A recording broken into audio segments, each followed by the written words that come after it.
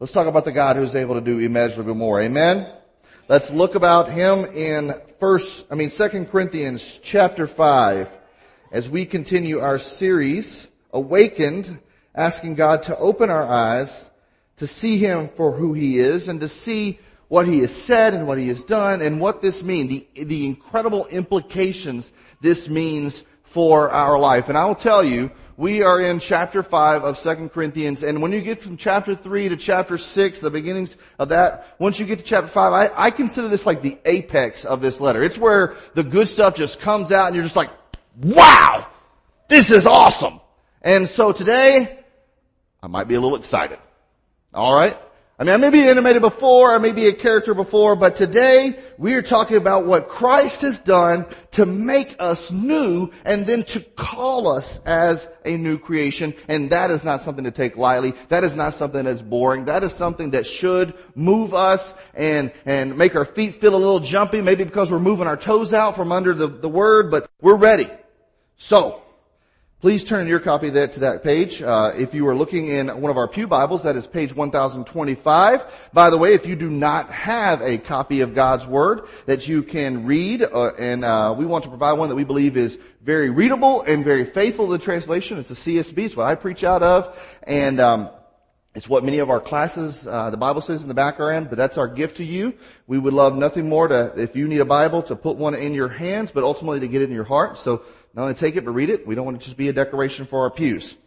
So, let's stand in honor of God and the reading of His Word to see what He has gifted us in His grace gift today. We're going to be starting in verse 11 of chapter 5. And this is what Paul the Apostle writes as he was inspired by the Holy Spirit. Therefore, since we know the fear of the Lord, we try to persuade people. What we are is plain to God, and I hope it is also plain to your consciences. We are not commending ourselves to you again, but giving you an opportunity to be proud of us, so that you may have a reply for those who take pride in outward appearance rather than in the heart. For if we are out of our mind, it is for God. If we are in our right mind, it is for you. For the love of Christ compels us, since we have reached this conclusion. If one died for all, then all died. And He died for all, so that those who live should no longer live for themselves, but for the one who raised them, who died for them and was raised. From now on, then, we do not know anyone from a worldly perspective. Even if we have known Christ from a worldly perspective, yet now we no longer know Him in this way. Therefore, if anyone is in Christ, he is a new creation. The old has passed away, and see, the new has come. Everything is from God. Everything is from God. I don't want to miss that part. Who has reconciled us to Himself through Christ and has given us the ministry of reconciliation. That is, in Christ, God was reconciling the world to Himself, not counting their trespasses against them. And He has committed the message of reconciliation to us. Therefore, we are ambassadors for Christ. Since God is making His appeal through us, we plead on Christ's behalf, be reconciled to God. He made the one who did not know sin to be sin for us, so that in Him we might become the righteousness of God. In working together with Him, we also appeal to you. Don't receive the grace of God in vain. For He says, at an acceptable time, I listened to you. And in the day of salvation, I helped you. See, now is the acceptable time. Now is the day of salvation. Let us pray. Lord God, this is your word. May we make it nothing less than that. May we not attempt to misconstrue it, but we may have our eyes opened, our ears opened, our hearts opened, so that we may hear you, see you, know you, experience you, and trust that you, out of your gracious gift, have preserved this for us today. And that today is a divine appointment for us all. When we open the Word and we hear from you, it's your voice saying, this is the diagnosis and this is the prescription. This is my love and remedy of grace to you, and this is my calling for the next steps ahead. And Lord, may you do your work as only you can through your Word and your Spirit in this place today, who has promised to be with us so we may know you. Help me be but your servant today, hidden behind the shadow of the cross. In Jesus' name, amen. You may be seated. All right, so we're trying to continue through this book series of these letters written in the New Testament by the Apostle Paul as he was inspired by the Holy Spirit, called 1st and 2nd Corinthians. And just kind of catching people up in case you've missed out, or if you're following online for the first time today or whatever it is. The 1st and 2nd Corinthians are 2 out of 4 letters that Paul wrote that have been preserved for us, have been kept for us, that the Holy Spirit preserved for us. And in these letters, Paul is writing to a church that he helped to found on his second missionary journey in this city called Corinth. And Corinth was this major metropolitan area in the Grecian peninsula, right on the isthmus between northern Greece and southern Greece. And it was a major trade route. And there were all kinds of business activities that were going on. But because it was also a big place, there were all kinds of illicit activities going on. And you could find whatever your heart really desired in Corinth, even if your heart was desiring something very corruptible. You could also find people that were super spiritual there, and they were interested in higher learning, higher knowledge. And it is there that the gospel took root, and Paul spent 18 months of his life helping shepherd and lead this church, and then leaving leaders in charge of this church that could help them move forward with the mission. But what he come to find out later, around AD 56, when he's on his third missionary journey, he's about 1,000 miles away in Ephesus, spending 3 years there in Ephesus. And he's hearing about the disruptions. He's hearing about the disloyalty. He's hearing about the distractedness. He's hearing about all these weird doctrines that people are picking up, all these weird teachings, and they're buying it, and what is happening is they're being deviated away from that which Christ had called them. And it probably wasn't their intention to ever get there, but a little decision here, a little decision there, that's where they ended up. And so Paul writes them this heartfelt letter, and sometimes we see the severity of his words, but it's just his heart bleeding out as God was helping inspire these words for him, for the church, about what it means to open up from your slumber. Do not be lulled to sleep by these other ways, and be alert to that which God has for you. What God has done for you and the way He's leading you. And for some parts, it took root. In this second letter that we have preserved, 2 Corinthians, Paul is saying, okay, now that you've got this, I don't want you to miss out. Once again, I'm going to emphasize what Christ has done to reconcile you to Himself. Because if you lose the wonder of that, you're going to lose the walk from that.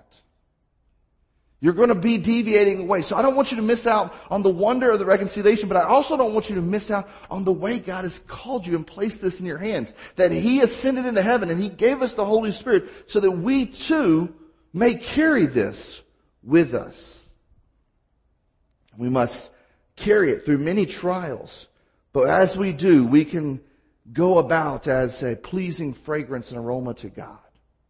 We can do it as people that are led in that triumphal procession with a victorious leader ahead. We can do it as the one who has given us a treasure, and He didn't hide it and bury it with an X marking the spot, and we had to go on this quest to find it. He unveiled it for us and opened it to us. We can go it as with the one who says, not only did He give us this truth and unveil this treasure, but He says it's a treasure that makes you righteous now, but it keeps a perfect gift for you available even ahead.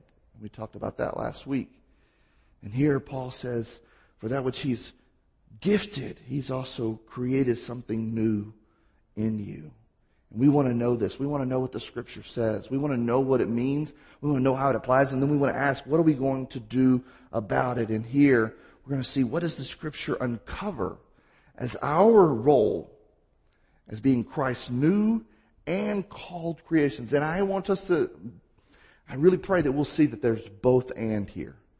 And we will say, all right, it's just good to be a new creation. No, it's new and called. We don't want to try to attempt to say, oh, I just need to be a called creation and then miss out on the grace that makes us new. We need to see both and here. So today, let's look, and we're going to kind of just deviate through the text because I just don't want to miss it. It's so rich. So we're going to start with verse 11 and just go through 6:2. So when we look at verse 11, it says, therefore, since we know the fear of the Lord, we try to persuade people what we are.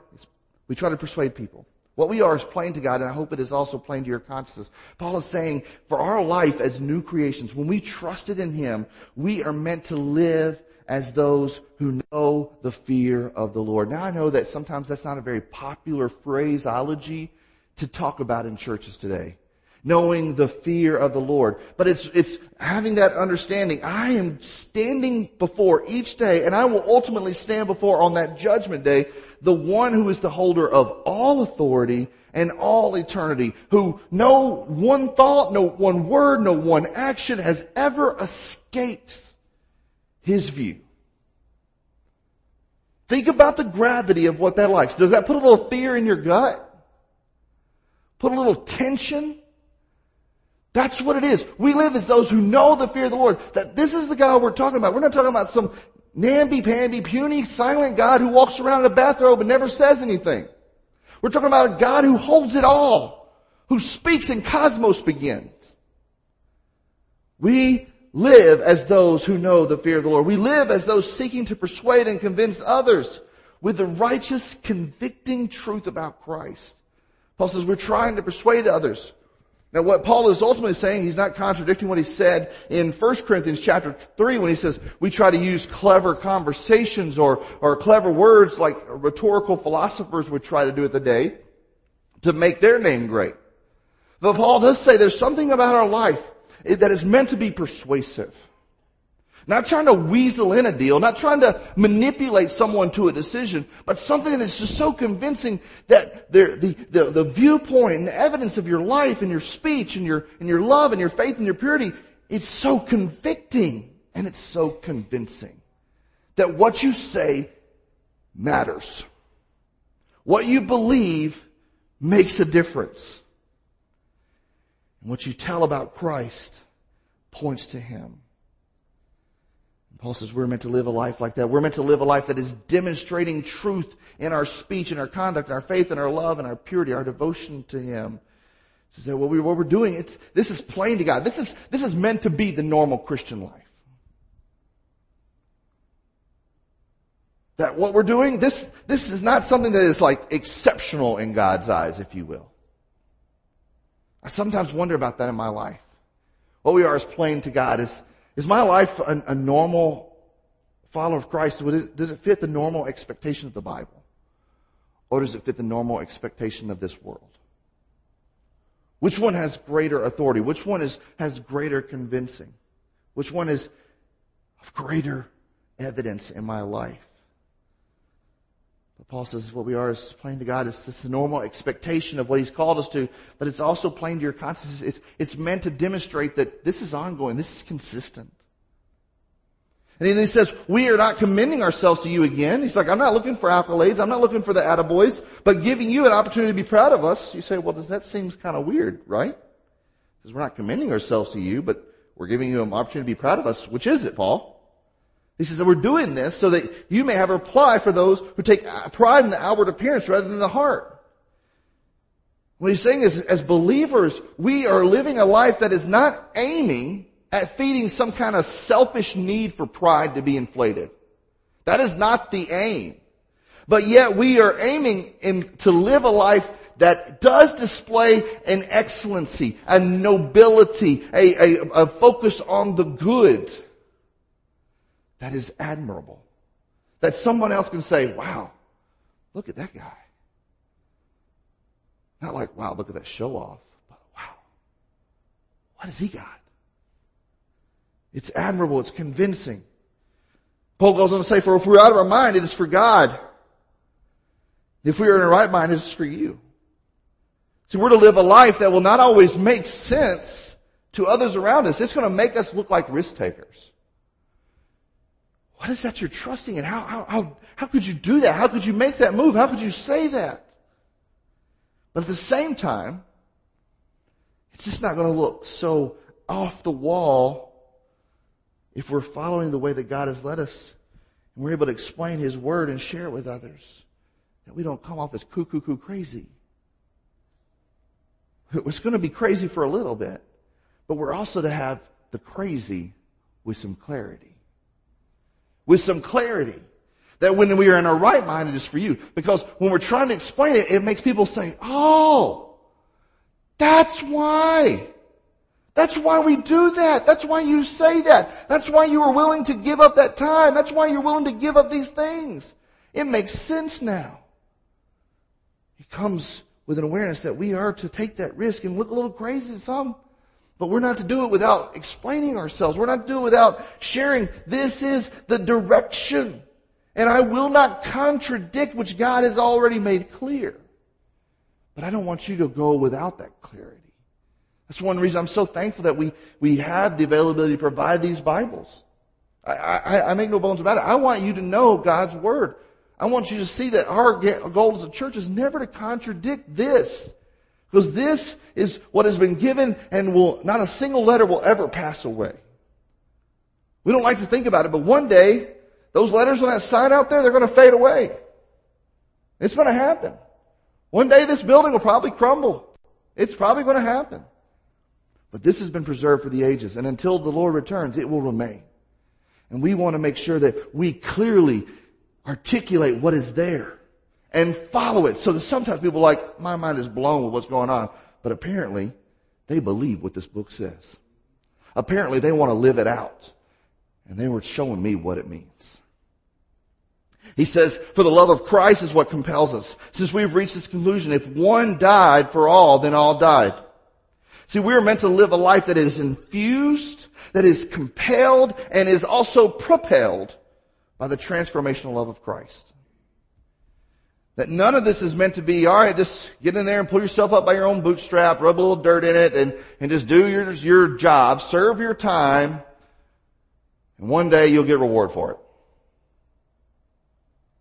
No, it says it's the love of God that we now have, that's already there, that compels us. We talked about earlier, it says that Paul says, because we have received mercy, we do not give up. It's the fuel. And if you're fueled by anything else than the love and mercy of God, you're going to give up. But when you have it, it's unstoppable. It's unstoppable. Paul says this love is demonstrated by saying that He died for all, so that those who live should no longer live for themselves, but for the one who died for them and was raised. You see, we're going to live a life that's going to wrestle with this tension of life and death. All of life is struggling with that. Sometimes we just don't mention it. But all life is struggling with that. And we're going to live a life that even though we wrestle with this tension of life and death, we never want to lessen the complete preeminence and provision that's found in Christ that died for us in our place. And because He was willing to take death and say death was necessary, then we must look at our old life and say, you know what? The old life passed away with Jesus when He went to the cross for me. Whenever I place my life in His hands, that old life, it's gone. It's done away with. He died for me, I'll die for Him. He lived for me, I'll live for Him. And I owe it all to Him, and I will not lessen what He has done for us by His grace, so that those who live should no longer live for themselves, but for the one who died for them and was raised. A few phrases earlier, Paul says that we do not focus on what is seen, but what is unseen. For what the seen is temporary, but the unseen is eternal. See, we're living a life with this tension that while we're here in the earth, we're focused on the eternal. While we're living in this temporary time period, we're focused on the permanent. And we can look at it with hope. Because Christ has opened our eyes to this new perspective. He's made it available to us. And because He's made it available to us, it says, therefore, when someone is in Christ, he is a new creation. The old has passed away, and see, the new has come. And I'm thankful for my brother. He's preached that message here about Christ coming as a new creation. But I want to ask, and I sometimes in my prayer life, when I'm reading this verse, I challenge God, is my life the evidence of a life made new, or a life just grasping on, trying to hold to the old? Because you did away with the old. Why am I trying to chase after that? And obviously, if you have something new that's come from you, the one who does everything good and perfect and exceedingly good, why not chase after that? Because it's available. It's there. Help me not take it for granted. But help me also not miss that everything is from God, who reconciled us to himself through Christ and has given us the ministry of reconciliation. See, Paul is writing from this position where he realizes and he wants to communicate the immensity of grace that was given to us. That he over and over and over and over, to the point of it just being repetitive in such a way, he always says that because of God's mercy, because of God's grace, this is available. Just in case you lose sight of it, just in case you get deviated, don't miss out on the immensity of what he has done to make this possible, and how he has also entrusted this work to us, that we are reconciled by him and become reconcilers through him. Not that we can actually reconcile someone, but we can help them be reconciled. We can point them to the one that reconciled us, and we must do this. So that's why he says that is, in Christ, God was reconciling the world to himself. Who was he reconciling? God was reconciling who? The world. That's a pretty big place. That's a pretty big place. That God was reconciling the world to himself, and he's given us this little spot of land, this little spot of community to make a difference. But it is not limited in that little vicinity. That through his disciples, the world would know that God was reconciling them to himself. And that he was not counting their trespasses against them. And he has committed this message to us. Do we live with that gravity? Do we live with that focus? And what do you see when you say that God has reconciled the world? I'll be honest, I've been a little convicted by that before. See, I grew up in a church, and there were good-intentioned people in my church. I'm not blasting them. But all of them looked and talked like me. They did. You may say, that was a weird place, right? But that was the church I grew up in. And there was other churches for people that looked and talked like other people. Now I'm just going to step back and say there's got to be something wrong with that. That if God was reconciling the world to himself, then there shouldn't be a church for this type of people and then a church for that type of people, and then I will only reach my type of people and they can reach their type of people. It should be all people trying to reach all people, so that we all, when we get to heaven, will say, this is not strange to us.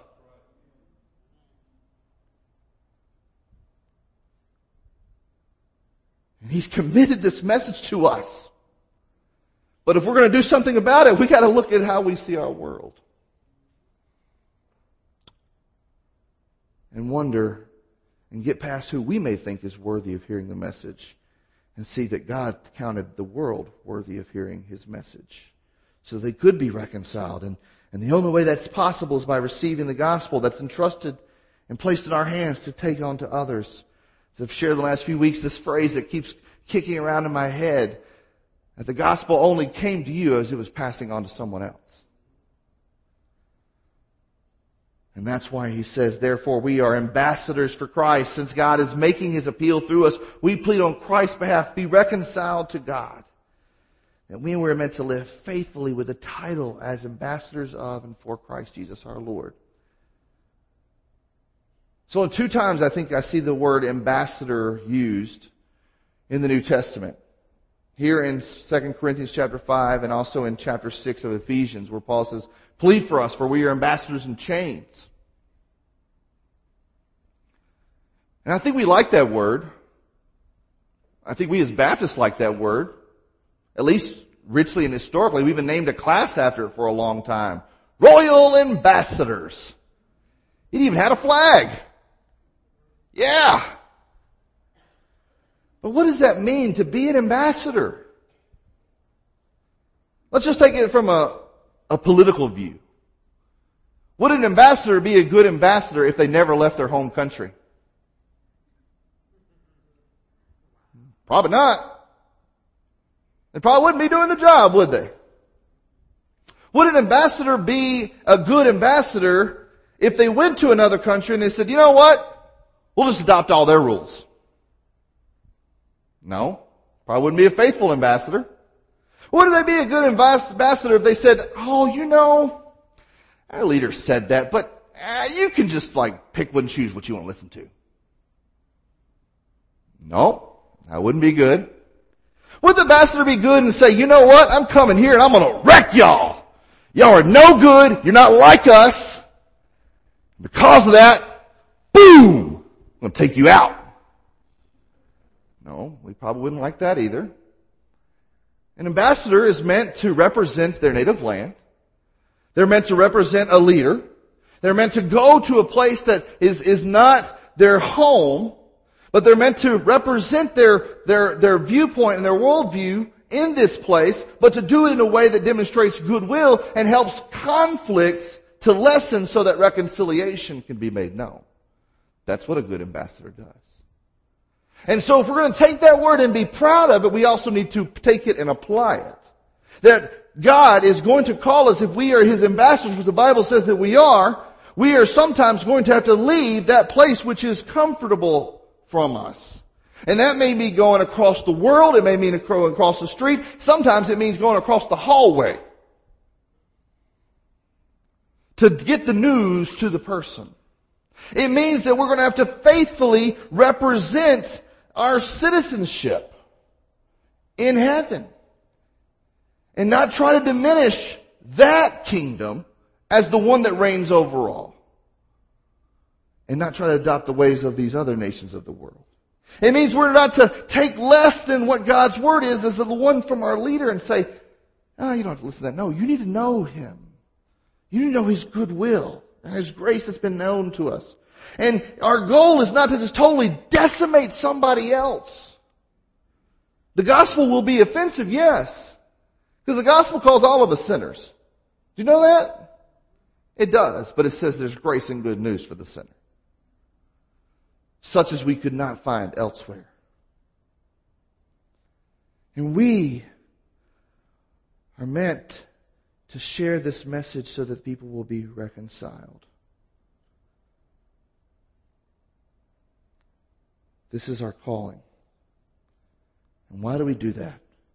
Because we see what God did to be His own ambassador to us.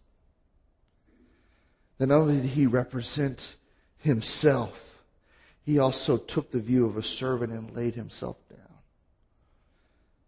That He who did not know sin became sin for us, and in Him we might become the righteousness of God. And now the Scripture says that we as ambassadors are not at this alone. We are working together with Him. And we also appeal to you not to receive the grace of God in vain. We're to live a life that has the knowledge that we are not alone in this task as ambassadors. And we're to live a life with the knowledge and conviction of pleading for people to trust in grace, and not in vain. That we share to them so that they're not missing in vain. This is what you're saved from, but we don't want you to miss it. This is also what you're saved for. That it is by God's grace I am what I am. And His grace towards me was not in vain. In fact, it made me work harder. Yet not I, but the Lord who was with me. That is the move. That is the direction. And Paul's saying this is the heart of the ambassador God that we have, the sending God that we have, the one that we represent. It says, for He says, at an acceptable time, I listened to you. That God had His eyes and His ears and His heart and His affection open to us and says, see, now is the acceptable time. Now is the day of salvation. He says, I helped you. The day of salvation, I helped you. I listened to you. And I've made an appointment so that you would see the grace that I've given you. And we're to live with a life with that reminder that this is what God has done to give His affection and His demonstration of provision and His definition. He's the one that made the definition of redemption. So how do we tie that up into some neat little points? Because I know you have your little papers there. I know the points are back in the back on the PowerPoint, even though they haven't gone yet. I just want to give you 5 simple reminders. I gave you note space for other things, but I want to get you 5 simple reminders. If you're going to live as Christ called creations, then that means you're going to be commissioned to accomplish something. You have been enlisted, each and every one of you, to accomplish something. To be an ambassador. And that commissioning that Jesus left for His disciples is that we would be those disciples that replace ourselves. That multiply ourselves by making disciples. Of all places. You're commissioned to accomplish something. You are also under the authority of someone, and never ever lose sight of that. That it is God who reconciled us, and it is God who entrusted us to carry this ministry of reconciliation. And it is God that gave us the message that says, be reconciled to God. There's some authority pushed over this. We're under the authority of someone. And if we're missing out on that someone, we're missing out on everything. Not only are we commissioned to accomplish something and under the authority of someone, but we're also representatives of somewhere. You and I are representatives of the kingdom of heaven. I've been reading through the book of Hebrews, and some of the language that has popped out and really kind of caught hold of me is talking about these faithful believers that went before us and preceded us, those witnesses that surrounded us with their evidence. It says they were looking forward to that faithful city. They did not receive what they wanted and what they hoped for here because they were waiting for that place who has the architect and the builder who is God. And may we not lose sight of that. We're representatives of somewhere greater. That we carry the name of kingdom citizen, child of God on us. We must be representatives of somewhere in that place more than all other places. We are meant to present Christ's message somehow. As we've been reading through this text of 1 and 2 Corinthians, we see Paul pouring out his heart and saying that I have been made available to go to different places and to speak upon different audiences. And I try to make it so that somehow the message was communicated then. I want to tell you this. Sometimes it's going to take a lot of patience. It's going to take a lot of fortitude. It's going to take a lot of grit. And it's going to take a lot of creativity to get that conversation there. But somehow get it there. That the whole role of an ambassador is not say, hey, I've built some place, but I want to stay there. You come see me. I'm going to go to you so that you don't miss the message. And I don't know how I'm going to do it. But God, give me the strength to do it somehow. If it means I'm going to have to become weak to the weak or strong to the strong, or like the lawless to the lawless, I'm going to become all things to all people so that somehow I may save some. We must present that message somehow. And we must make sure that we don't miss out, that we're proclaiming Christ's grace with somebody. I don't want you to have this abstract view of the mission, this big task of a big job. I wanted to put it and press upon your heart and maybe even disturb your heart a little bit that God has appointed you for the task of witnessing to a person. Not to a job, a person. That soul is someone God values just as much as He valued you. That the gospel came to you as it was going to somebody else. Proclaim Christ's grace with somebody. That just as someone took the time to share with you the gospel, that there is this God who is good. Yes, He is loving. Yes, He is kind. Yes, He is a friend that is closer than a brother. He is all these things. But He is also holy, just God. And there will be a reckoning one day for the offense of our sin. And that reckoning can happen on that day when we face judgment, or it can be right here when God says, yes, there is a reckoning, but I have provided the sufficient one, the only one, to pay the price for you. That I am holy, but I am also the reconciler. and I took your place. I am your champion ambassador. And based on what I've done for you, I've extended to the world a gift that's strong enough for the world, although the whole world won't embrace it. There will be many who will follow the wide way that leads to destruction, but there will be the few, the narrow, that will respond. But we need to make sure we're presenting to all this message. And that personal responsibility of this is the gift God has provided, and to all who received Him, He gave them the right to become children of God, to those who believe in His name. And that was not by something of the will. It was not something by heritage or blood. It was from Him. And based on that gift that you receive or reject, when you receive it, there's eternity that's sealed and kept and perfected for you. And if you reject it, your eternity that's already your default trajectory, it's still there. But you don't want to go there. It's a bad place.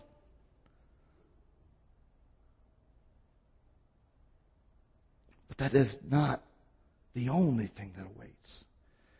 And it's also a life full, rich, beautiful, powerful testimony of life transformed here and made new, and helping others know what new looks like.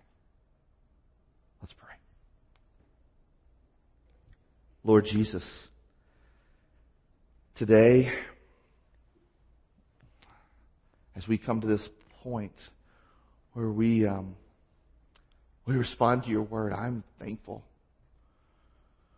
for all the many multitudes of promises that you have given, and that not one of your promises fail.